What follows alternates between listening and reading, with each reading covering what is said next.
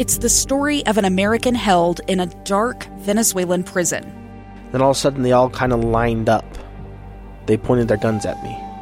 And this is the point where I thought, I'm going to die today. I'm Becky Bruce. I spent a year working on Hope in Darkness, which now has more than 2 million downloads. Find it on kslpodcast.com or wherever you listen to podcasts.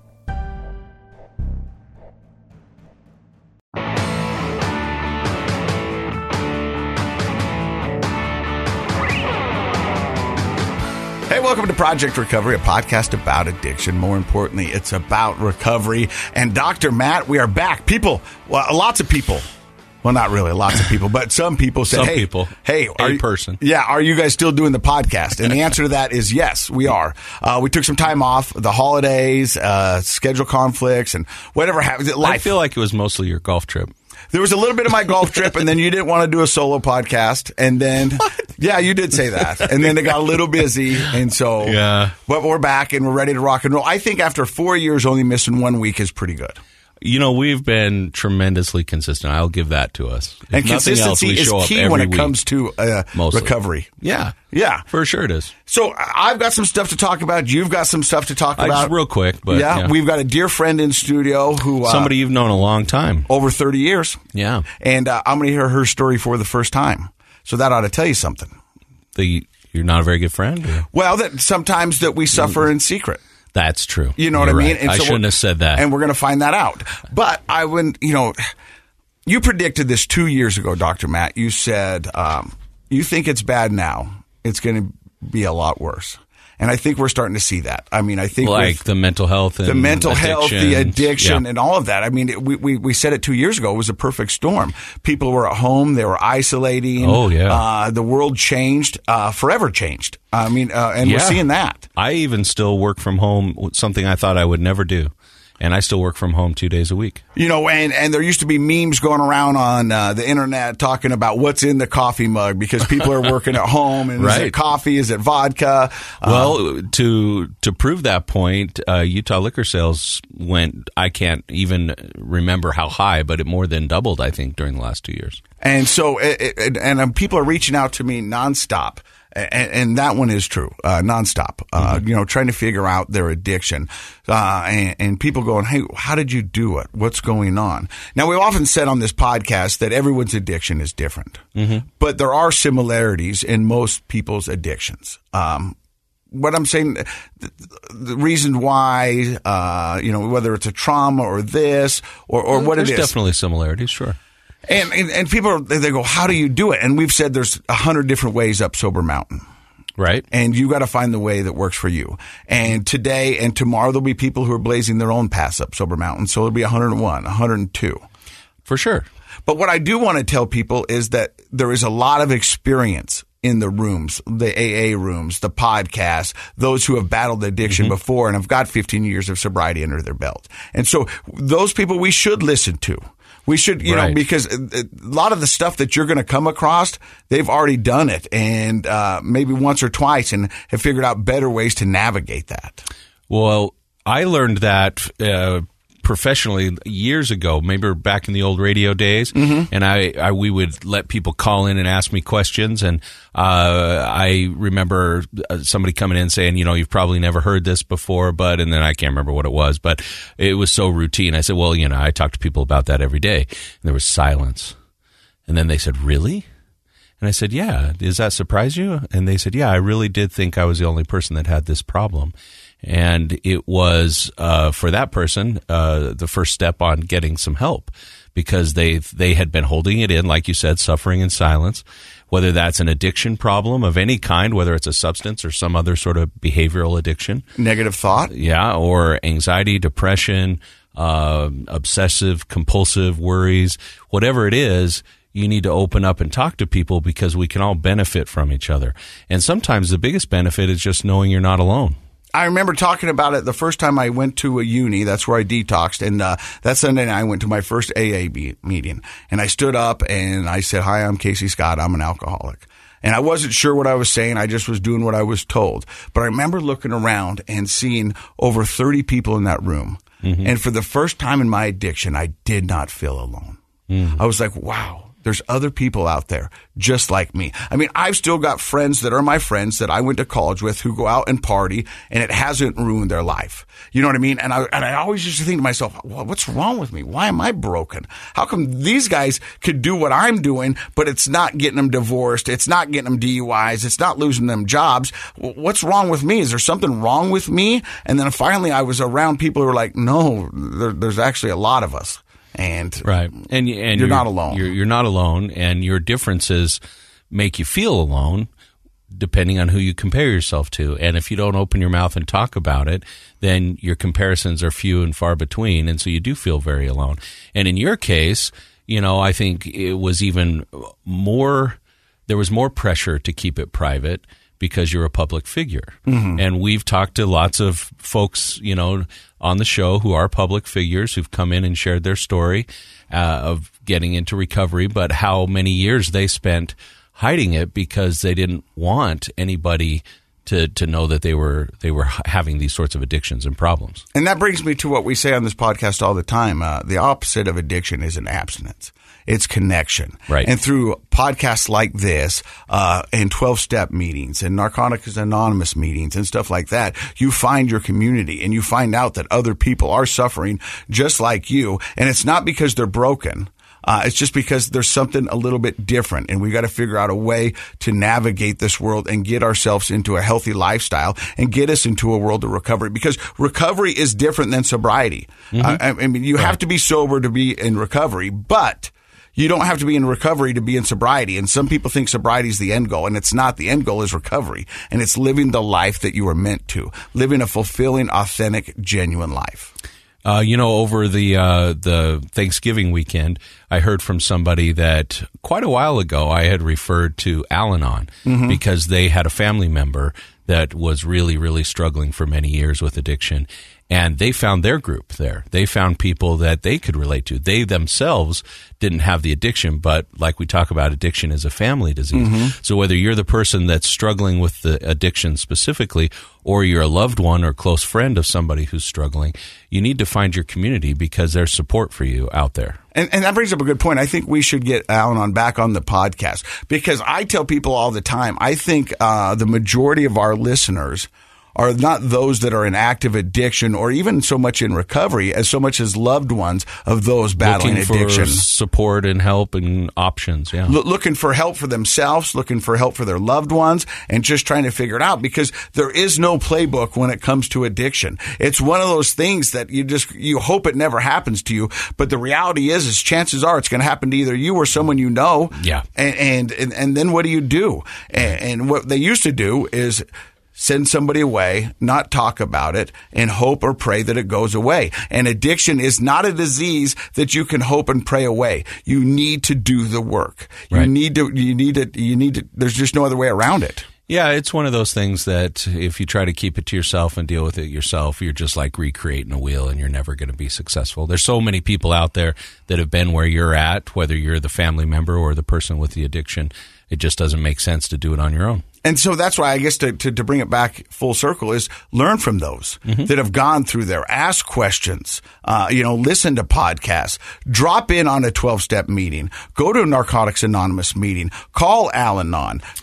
I love the story of the folks who the couple that did Renaissance Ranch. Yeah. And how they had their two sons who are now the owners of Renaissance Ranch. They couldn't get those boys into treatment, so they started going. Yeah. And they didn't have an addiction. They were just the parents, but they were like, we got to find out about this. We don't understand it. And boy, they've done some great work for people in our community just because they were willing to go to a meeting, even though they didn't specifically have the addiction. So thank you for listening to us and tuning us in every week. And we are back, and we're full strength, and we're ready to rock and roll. I'm dedicated for another, as long as you guys will listen, I will do this podcast. Cool. And so I'm excited, and I'm excited today because I'm going to introduce you to a dear friend of mine. Okay. Her name is Vicky Cordova. Hello. I've known her for over 30 years. We went to Utah State together. She's married to one of my fraternity brothers. I DJ'd your wedding. At Squatters. Do you remember? Yeah. At Squatters. Okay. It was at Squatters. Yes, it was at Squatters. And I think somewhere around my house, I still got the glass, the Yep. Squatters glass with your and John's name on him. I produced those. All right. And probably haven't talked to each other in A long while. And to be honest, I didn't know that you had a story to tell. And when you were offered up as a guest, I was like, I want to talk to Vicki. Well, a good friend of mine is friends with Vicki, and I think she's been bugging Vicki to come on our show. And I appreciate her and all of our listeners and the investment they have in helping us find great guests. So it's exciting to have Vicki here. Now, so before we get to your story, Vicki, are you a little nervous? I am, and the reason it took so long to get here is because I thought, why would they want to talk to me? Because you've got a story, and your story is probably one that so many can relate to. So many people sit down in that chair right where you are and say, if it helps one person, it was worth it. Right. And you're going to help a lot of people, and we can't wait to hear your story. You're listening to Project Recovery. Coming up, the story of Vicki Cordova. I'm Dave Cawley, investigative journalist and host of the podcast Cold. Don't miss Cold's new Season 3, where I look into the unsolved disappearance of Cherie Warren, a woman last seen leaving her job at a Salt Lake City office in 1985. Police cast suspicion on Cherie's estranged husband and boyfriend, but never made any arrests or recovered Cherie's remains. Find Cold Season 3, The Search for Cherie, anywhere you get your podcasts. Hey, welcome back to the podcast. I'm Casey Scott. That's Dr. Matt Woolley. He's a clinical psychologist. Our guest today is Vicki Cordova, or as when I first met you, it was Vicki Anderson. Yep, Vicki Anderson or Vicki 5 at the White Owl. Yeah, the White Owl was the local bar up in Logan, Utah. Is it still there? It's still there. Yep. Probably hasn't been dusted since. Yeah. But they had an owl burger that was amazing. And this was what's crazy, Vicki. And It wasn't made of an owl. Was No, it? no, Oh, okay. no. But there was this thing back in college, and they don't do it anymore, but it was called free beer. And twice a week, they would give free beer. And basically, it was a way to get you into the bar. And so they would give away a free keg. Now, they were genius. And This seems against Utah rules. it was. And eventually, while I was in college, they took it away. They're Did like, they? we're not supposed to be doing this. Yeah. But they'd give away a free keg. So you wanted to get there early to get a chair to make sure you got free beer. But you got there so early. So you showed up, and they had the keg, and you could just get free beer until it was empty, or yeah, what? until it was empty. Okay. But they would be say it was like 3 to 5 or 5 to 7, but it never lasted that long. But you'd have to get there at 1:30 to make sure you got a table to get that free beer. And nobody sits at a bar for an hour and a half waiting for free beer. So of course you order a couple beers. Yeah. And so it was just genius. You know what I mean? It would kill a day because you'd be like, well, got to get there for free beer. Yeah. Well, it's 11 o'clock. Well, we want a table. You know. But I remember some of the best times were the partying we did up in Logan. And it's weird is that as I walked in today, I met somebody downstairs that works for the college. And they asked me, they go, do you think the fraternity in your college experience led to your alcoholism? And I go, you know what, Was this an interview, or they interviewed? No, I was just talking to him. Oh, you're just I was just talking to okay. him because we were just talking about the podcast and things that I do. And I go, you know, That would actually, I like that question, though. That's Yeah. a good question to talk to people who were in sororities and fraternities, Greek system, and see if they felt like there was a connection. You know, and so I said, you know, I think it definitely didn't hurt. But Didn't help. Yeah. Well, both sides of it. You know what I mean? Yeah. Because we knew people up at Utah State or wherever that partied that weren't in the fraternity system. You know what I mean? And so the partying was going along. I think a lot of that has to do with just the time in your life. This is the first time you're away from your parents. You don't have to check in. You live on your own. That's why freshman year are the worst grades most people ever get, because they show up to college, they're not prepared for all the freedom, and they overdo it. And so, yeah, I mean, and so I went to her. I was like, you know, the thing is nobody ever taught me how to drink. It's not a course out there. It was like, hey, well, look, you have a couple and then you stop. Well, we've covered binge drinking a lot on the show, right? Like that's what freshmen do, is they binge drink. And to be honest with you, I think that's what most kids from the age of 16 to 29 do is binge drink. Yeah. I mean, that's Yeah, they drink to get drunk. Yeah. And so you can't help but binge if that's your goal. So do you think that the college system contributed to your disease? If we're looking at it as a disease, I already had it, right? Mm-hmm. So no, but I do know that it compounded my behavior and habits. That was a good answer. That was really good. Yeah. Vicki, so before we get to the college years and after the college years, where did the early years begin? I grew up in Logan, Utah, in a family where my mom was a California girl and my dad was an Ogden boy. Yeah. Big O. Yeah. So my mom, it was very important that I became a well-rounded person that was not stuck in the world of Logan, Utah. And so I was around theater people my whole life, and we were the party family. We did the breakdown crew of the theater, and everyone would come to our house. And if you know what Gia's is, we had bagels and Gia's cheeses and all of that. And I knew how to make a good drink before I was 10. So your parents really liked to host. They were a host, and I was the bartender at a young age. Yeah. Okay. And so they had a lot of folks over, and I know enough people in the theater community that's what people look forward to after the performance, whether you're the crew or the actors or whomever. Like, they all like to get together and have a good time afterwards. Absolutely. And I also, looking the way I did, which was very straight and proper, I really wanted to, and I know my mom wanted to push me away from being put in a box of being the goody two-shoes girl. So I really gravitated and was already in the kind of a party scene growing up anyway. And so are you saying your mom would kind of encourage that? She didn't. She really wanted, I went to boarding school in Sedona, Arizona, and wanted me out of Cache Valley. She just did not want me to. Yes.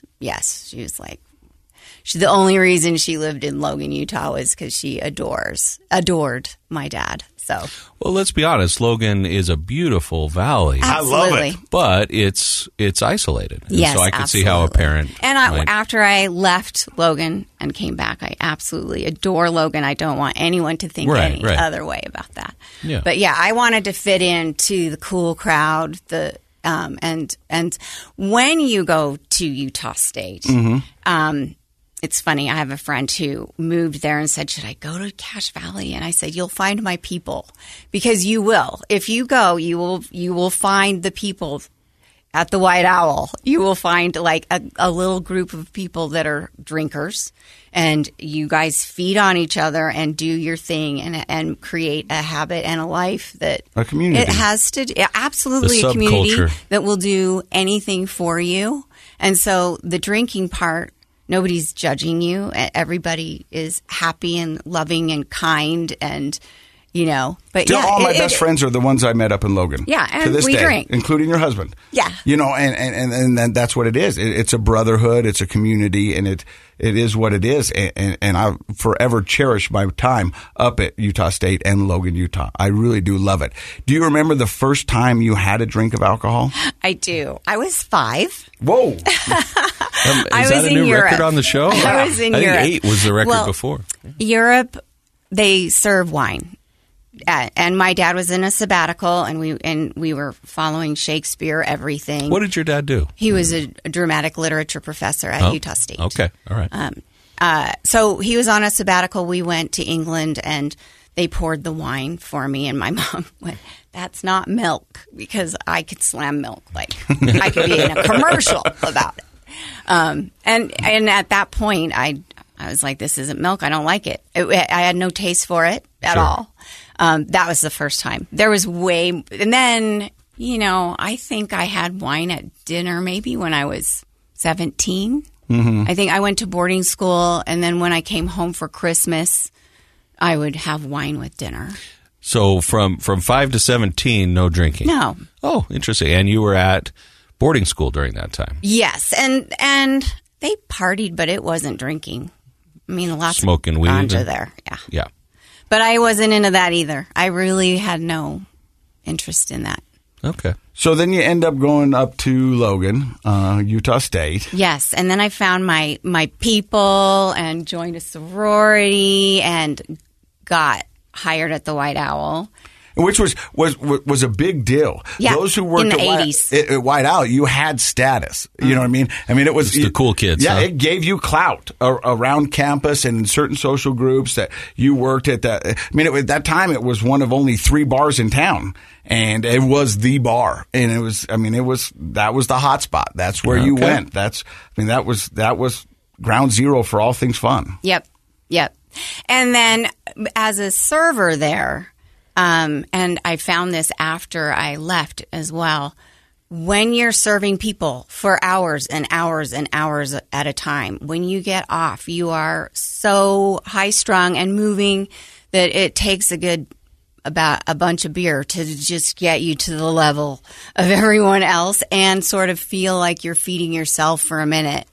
Self-care kind of thing. And that carried on. So that was a way to unwind after a long shift? Yeah, and finally take care of yourself because all these people are yelling at you and pulling at you like children as well. Like decompress. Now, I'm going to ask you this because I don't think we've ever asked this on the podcast, but I've known a lot of people who've worked in the restaurants and the bar community.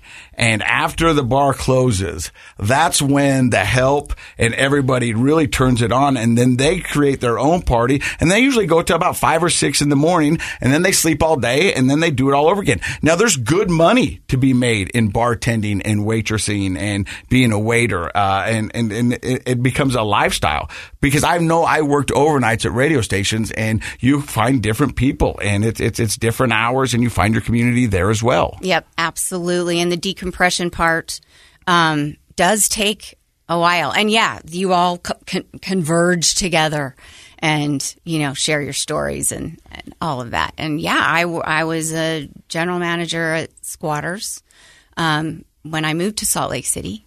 And which is why I had my party there. Your wedding. I brew my beer with Jenny, who was the brewer at the time. And yeah, when we were off work, we went to Cheers to You because they stayed a little bit later open and waited for us to come. And so let me ask you this. At any point your time working at the bars, did you ever think that you had a drinking problem, or did you just think that that's par for the course? While I was working, no, because I did not drink while I worked. And then near the end, I did. I just could not wait to be off. Like, it was time for me to get out of that business, and I was in a depression mode and a decompressant need and self-care need, and that was what I knew how to do. Mm-hmm. Like, I finally got my own time, and that was like, I'm going to sit here and have my beer. So that sounds like me in the sense that that's the only tool you had in the belt. Yes. You know what I mean? That's the only tool I had. I didn't have anyone to talk to. I didn't have any other resources. The one thing that I knew worked and worked consistently was alcohol. Yes, and you also learned through college with your people that was when you gathered, and that is what you did. Mm-hmm. And so it came hand in hand. The friendships have remained, but at the time and in college, they came hand in hand. Mm-hmm. So, well, and not to make this be a lecture, but that's like the association. We associate people and events with feelings. And so if for, your formative years, your young adult life, that's how you relaxed, was with friends and with alcohol, then as you get older, needing to relax, your brain goes, well, we also need friends and alcohol, or at least alcohol. And that's kind of it's like Pavlov's dogs. Things become associated together, and it elicits. So people find that they can't really relax if they don't have those components to their situation. So, Casey, you've talked about sitting on your back deck with a cigar and a 6-pack. Mm-hmm. And you're talking about like this, from a very young age, friends and people together and drinking all went together and was part of your decompression at the end of the day. And so it becomes, when you really look at the science of addiction, it's like it's a lot more than just the physiology of the alcohol. For the first year and a half into my sobriety, anytime I heard that tsh of a can, I thought of beer. You're like Pavlov's dog, right? I thought of beer, and I was like, somebody's about to have a good time. Now, the crazy thing is I hear that now. Bowden, don't be drinking any more soda pop. Yeah, Dad. It switched. It switched. Yeah. It no longer means beer or somebody's about to have a good time. It means my son's drinking way too much caffeine. And so things do change. Well, and so people that learn about Pavlov's dogs in college, they don't learn the fact that they also train them to not salivate after a while to the bell. We didn't tell that part of the story. You don't tell us. It's a boring part of the story, but that's the good part for addiction recovery is like all those things that used to be associated with your addiction can start to be peeled away and no longer be associated with it as you go through your recovery. You're listening to Project Recovery. Coming up in a second, we're going to find out how Vicki's drinking got out of hand and what she did to get herself on the road to recovery. Hey, welcome back to Project Recovery. Vicki Cordova is our guest today. She talked about her early years of working in the bars and how she used alcohol to decompress. And finally, when you had your own time, how to kind of just self-soothe. Is that correct? Absolutely, yes. And so when does alcohol become not fun? Or had it already become not fun? It was, for me, a transition to motherhood was really hard for me because I used to work at the airport at Squatters, and I would literally run 7 miles a day just to keep up with what the clientele business was. And then you have this baby, and you're like, how long is this baby going to sleep? And you're just sitting there in this holding pattern. And I personally was bored out of my mind. So you know what I did is grabbed a glass of white wine, and what's wrong with that?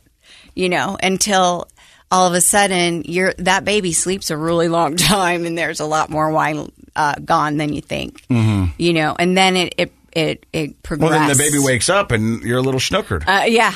Well, and I had quite a tolerance from before. So, but there's a point where then you are tired because you've been sitting there, waiting to attend, and then you're exhausted yourself. And so, that becomes a problem. I'm glad you bring that up because that is something that gets talked about in therapy sessions a lot, because I think there can be a lot of guilt and embarrassment or even shame around the idea of struggling becoming a mother. And so a lot of women are like, yeah, of course, I have this, I'm so excited to be a mother, but then there are all these challenges, including changing pretty much everything about your lifestyle. And if you're a person who's used to being on the go and having lots of fast interactions and lots of energy, then now you're just, like you said, attending. That's a tough transition for a lot of women. The tempo is excruciatingly painfully slow. Yeah. In the early years. Now I can I think being a server and all that helps with 2 kids where you're balancing everything, and your husband who thinks that he's the only one in the room talking, and you're like, actually, I'm balancing 3 people here. Multitasking. Yes. What moms do best. You need to start walking up to him and saying, if there's nothing else, here's your check. Yeah. Hey, I'll let him know you said that. So that becomes a pattern, if you will. Yes. And how long does that go on for? Oh, years and years and years. And I think what happened is my husband started to worry about attending to the kids because I was like, I'm done. And then he would come home and I would be done. Not passed out, drunk, done, just done with the kids. I'm done. Tag, you're it. Yeah, tag, you're it. And him not being real happy about that because he wanted to have some self-care and drinking as well. And that didn't free up his time either. And that's something that a lot of marriages deal with, where the stay-at-home mom has been with the kids all day. The husband's been at work. He comes home and he's like, I've been working all day. I want to decompress. And you're like, I've been with the kids all day. I want to decompress. And so then that adds a little animosity to the relationship and trying to figure that all out. It's really, really tough. And I think even with non-drinking people, it's that way. Yeah. And so he's worried about you. He's worried about himself. You're worried about you. You're worried about the kids. And the one constant is the drinking, it sounds like. Absolutely. And that was sort of where the argument stopped. You know, it was like, let's just drink wine and chill out, get the kids to bed, and then we're all good. You know, but then the day starts over and those days continue. And so, you know, he actually felt like I needed the help and didn't really feel that he needed the help. And in the big picture, we both needed help. But that was tough. It sounds like this was pretty much an every night Oh, absolutely. sort Yes. of thing. Oh, yes. Yes. A codependent relationship. Oh, for sure. So at some point, something's got to happen. Something's got to bring you to the point where you say, I can't do this anymore. Well, I think John reached out to my sister, and my sister helped me get into uni. Mm-hmm. I've been there. Yeah, been there. Yeah. And that gave me lots of tools in my tool belt. But I got to think there was a little more to just John reaching out to your sister. I mean, there had to be some... Oh, well, there was that whole thing of me self-doubting as well, going, I know this isn't right. I know this isn't right. I know I shouldn't be doing this. This is bad behavior. I know this isn't right. Now, long time. I mean, I battled that self-doubt, if I could get that out, for 20 some odd years, you know, thinking that I'll do something different, or I've figured it out this time, or I'm not going to do that again. And then always coming back to the same place of like, I don't know what to do. Well, and for me, it was like, well, if they're in bed, I'm fine. You know, there's my hall Rationalizing, pass. justifying. Oh, yeah, you give me a hall pass somehow. I'm going to figure it out. You used the D word, depression, Yes, a little bit ago. yes. So talk about that for a second. Well, Because I've had depression for a very long time, and I have gone to therapists and worked on that. But I think self-identity brought and motherhood really brought more depression than I realized. Because I used to be somebody that people knew, and then I was just this person in a house. yeah, I was going to say that actually you were from a young age, you know, with parents that were, you know, performers and people, you were in that scene of being seen, and, you know, you were an it girl in college if you were, you know, working at the White Owl. And, yeah, I could see how all of a sudden the isolation kicks in, and the supports that you had from friends and just having a career all of a sudden went away, and the only thing left was alcohol. Yeah, and a big empty house with a little kid. Yeah. Yeah. So before your husband calls your sister and you check into uni, did you go reluctantly? Did you go no. willingly? You were excited. My brother-in-law said, you know, they approached me, and tears just dripped out of my eyes, and he said, you just looked relieved. Like, it was almost like, how long can I get away with this before someone's going to call me out? Because I kind of need someone to call me out, or I'm going to keep doing this. How long had it been going on? Oh, gosh. I was probably, it's been 4 years. I was 48. So a long time. Yeah. Long time. Okay. And when you went into uni, what was your thought process? I was like, bring it on. Let's go. I was like the cheerleader of our team. We had a really close-knit outpatient group. We had a great time. It was fun. I think Casey says sick and tired of being sick and tired Yep. a lot. And it sounds like that you were ready for that sort of focus on your self-care because you were sick and tired of being sick and tired. Absolutely. Yeah. You know, one of the differences between my story and Vicky's story is that, you know, Vicky said, I needed someone to call me out. Because that was your turning point. Yeah. And for me, for the past 5 years, I had people calling me out daily. You know, and I kept Lost a job or lost two, a job, yeah. lost a wife. You know what I mean? Lost a lot of things, and I was just like, no. And it wasn't until I could be honest and real with myself that I was ready to have that change. And so this goes back to what we talked about at the beginning of the podcast. Everybody's journey is a little bit different. Do you think if you hadn't had the car accident, anything else could have shifted your mindset to where you knew you needed help? I don't know. Yeah, I mean, we'll never know. I don't know. But, But I mean, anybody, behavior change, you guys, I was out and then I came back before and you guys were talking behavior change lingo when I walked in the room. And that's one of the hardest things people do. In fact, maybe the hardest thing we do in life is really make significant changes or improvements in our behavior because we're so used to doing things a certain way. But that is what that mindset shift is required for a person to get sober and then into recovery. And you're right, there's lots of different ways that we can shift that mindset. It sounds like, Vicki, you were ready and waiting for somebody to call you out. And Casey, you were getting called out all the time, and it wasn't until a big crisis happened, which is unfortunately a lot of people's story, right? Well, because I think Vicki said it best is that, she would find a way. You would get the hall pass. And that's what we do as addicts. We find a way. And so as long as I was finding a way to keep my addiction fed and doing all the other things, I was going to do that. It wasn't until that it was my ultimate rock bottom where you might be going to prison. Yeah. If you do not change, you're either going to go to prison, you're going to go to... Well, that was my worry when I heard about your accident. Yeah. Was that you would get locked up, and that was going to be it for you. Yeah. And so by the graces of God, I'm here today, and I'm able to help people and share wonderful stories like Vicki. And you said you went in there and you were the cheerleader. I believe so. They could call me out and tell me I'm wrong, but call me up. But they'd be wrong. Yeah. I was going to say, but I don't think she'd believe them. Yeah. And so you did uni. So you detoxed there for 5 to 7 days? No, I spent it was a weekend. It was Friday to Sunday morning, and did the detox, and then I did is it 32? Like the IOP, the outpatient, intensive outpatient. And for those who don't know, Recovery Works is what they called it. What is IOP? So I know it's an intensive outpatient program, but it's somewhere where you go 3 or 4 times a week. You process stuff with other people in the program. You see a therapist.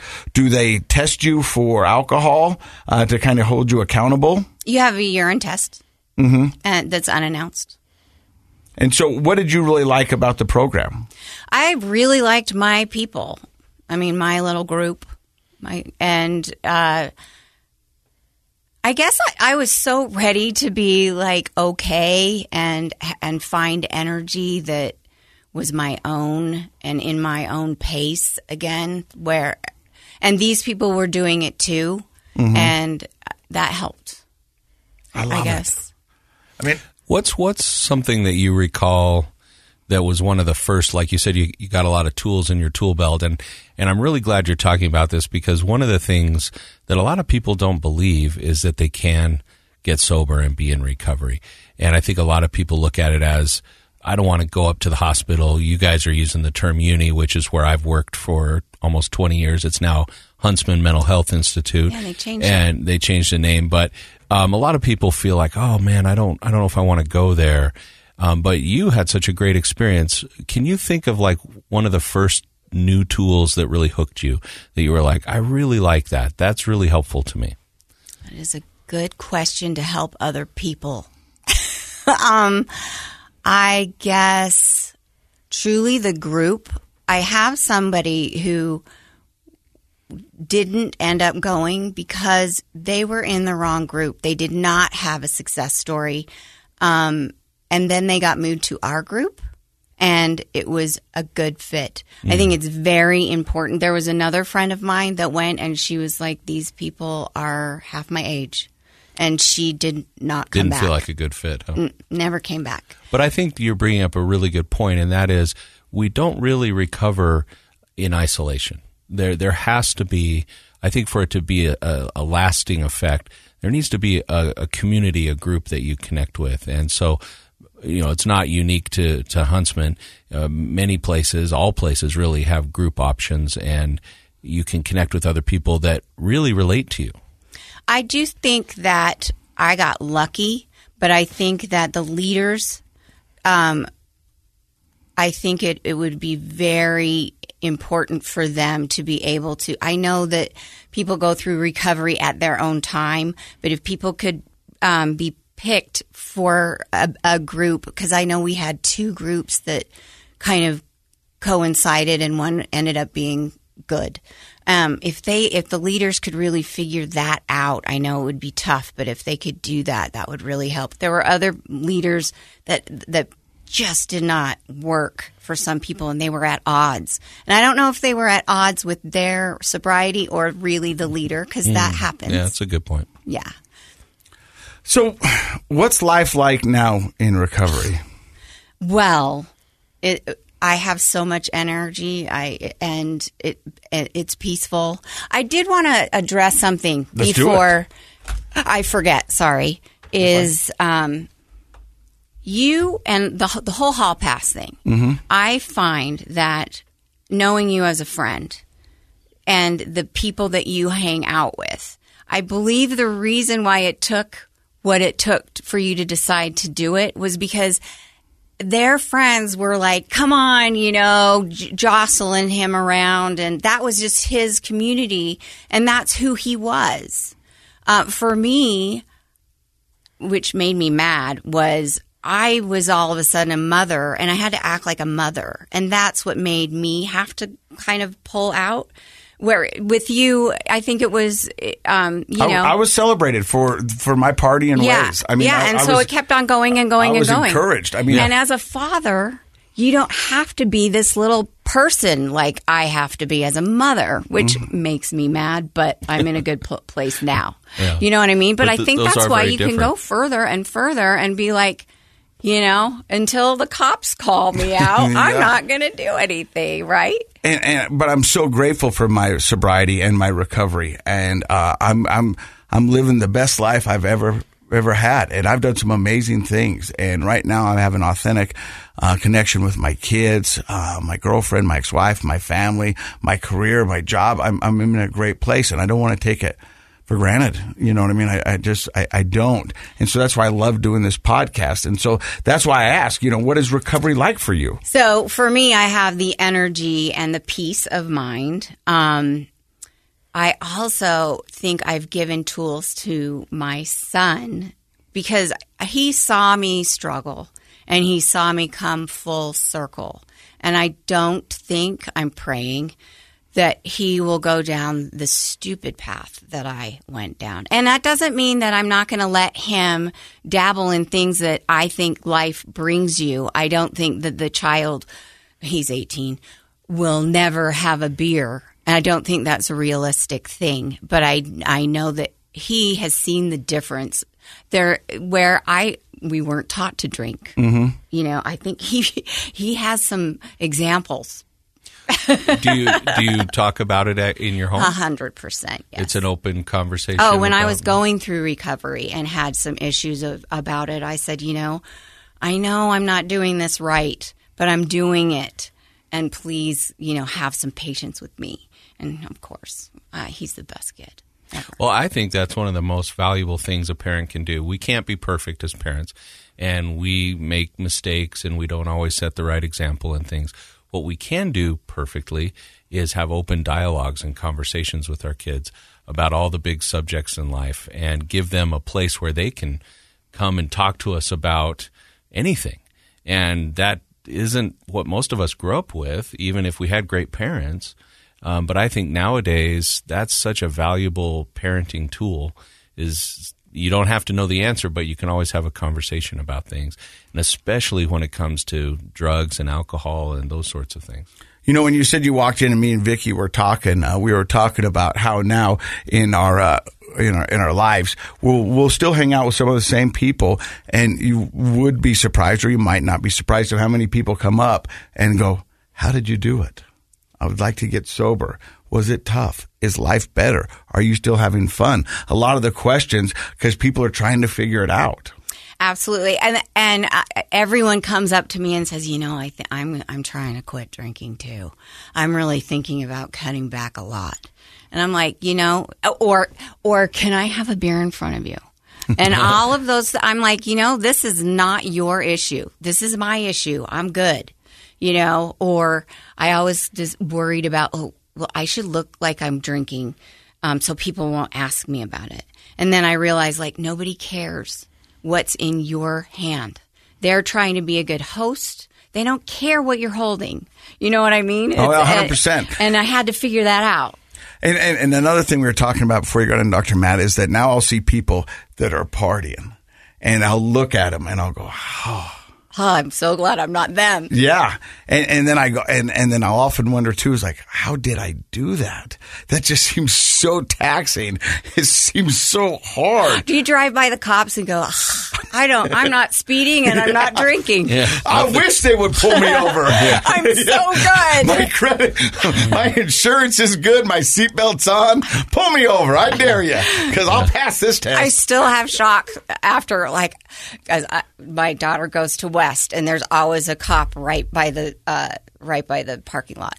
And every day I still have this, I'm fine. Yeah. I'm fine. Am I okay? Oh, I'm okay. I am fine. Well, Vicki, thank you for stopping by and sharing your story. Dr. Matt, what are your thoughts on the beautiful, the talented, the lovely Vicki Cordova? Wow. Yeah, I could go another hour, but Right? I won't. Well, first of all, I think you've brought up a really important subject that we don't talk about on this show enough, and that is the stress and change of becoming a mother and how that so dramatically changes a mother's life. Being a mother, of course, is a huge sacrifice, but I think sometimes moms feel guilty or embarrassed about talking about how hard that can really be for them. So I appreciate you bringing that up, because I know a lot of our listeners are going to relate to that, whether they have a drug and alcohol problem or not. That's a hard thing in life, and the depression aspect is huge and doesn't get talked about enough. The other thought I had is, so has your husband, is he in recovery as well? Yes, and What? that was very, very educational, because he really thought he was helping me in his mind and that he didn't need it. And then he really went off a cliff quickly. And so within the 6 months, he's 6 months behind me. Okay. So I, being the bill payer of the house, knew that all of this liquor store stuff was not mine. Yeah. And I showed it to him and said, you need to go. And I said, you can't sleep here until you go. And he was signed up that day. Wow. And he wanted to sleep there. Yeah. And the other thing is I saw all of the things, when you go and you're like, that's the dumbest class. These are the dumbest people. This isn't helping me at all. And then, I learned something really interesting today this The is transformation. nice. Yeah. Cool. And maybe we'll get John on the podcast. I was going to say, I think that would be really fun to have him come on. The thing that I love about Vicki's story, and I think it puts an exclamation point on the fact that the opposite of addiction isn't abstinence, it's connection. And Vicki, wherever you've gone and wherever you go, you always find a community, and you find those who support you, those who believe in you.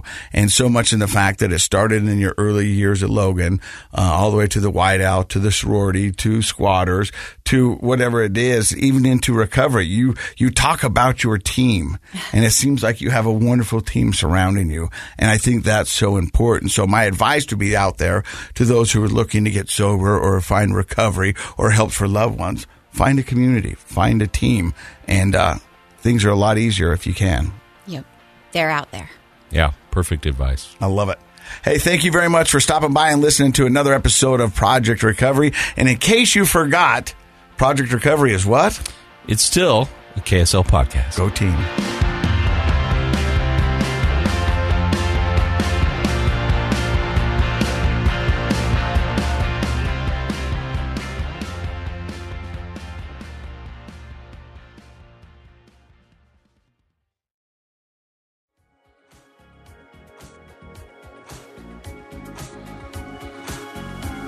The contents of this program are for informational purposes only. The program is not intended to be a substitute for professional medical advice, diagnosis, or treatment. Always seek the advice of your physician, licensed therapist, or other qualified health provider with any questions you may have regarding a medical condition. Never disregard professional medical advice or delay in seeking it because of something you've heard on this program.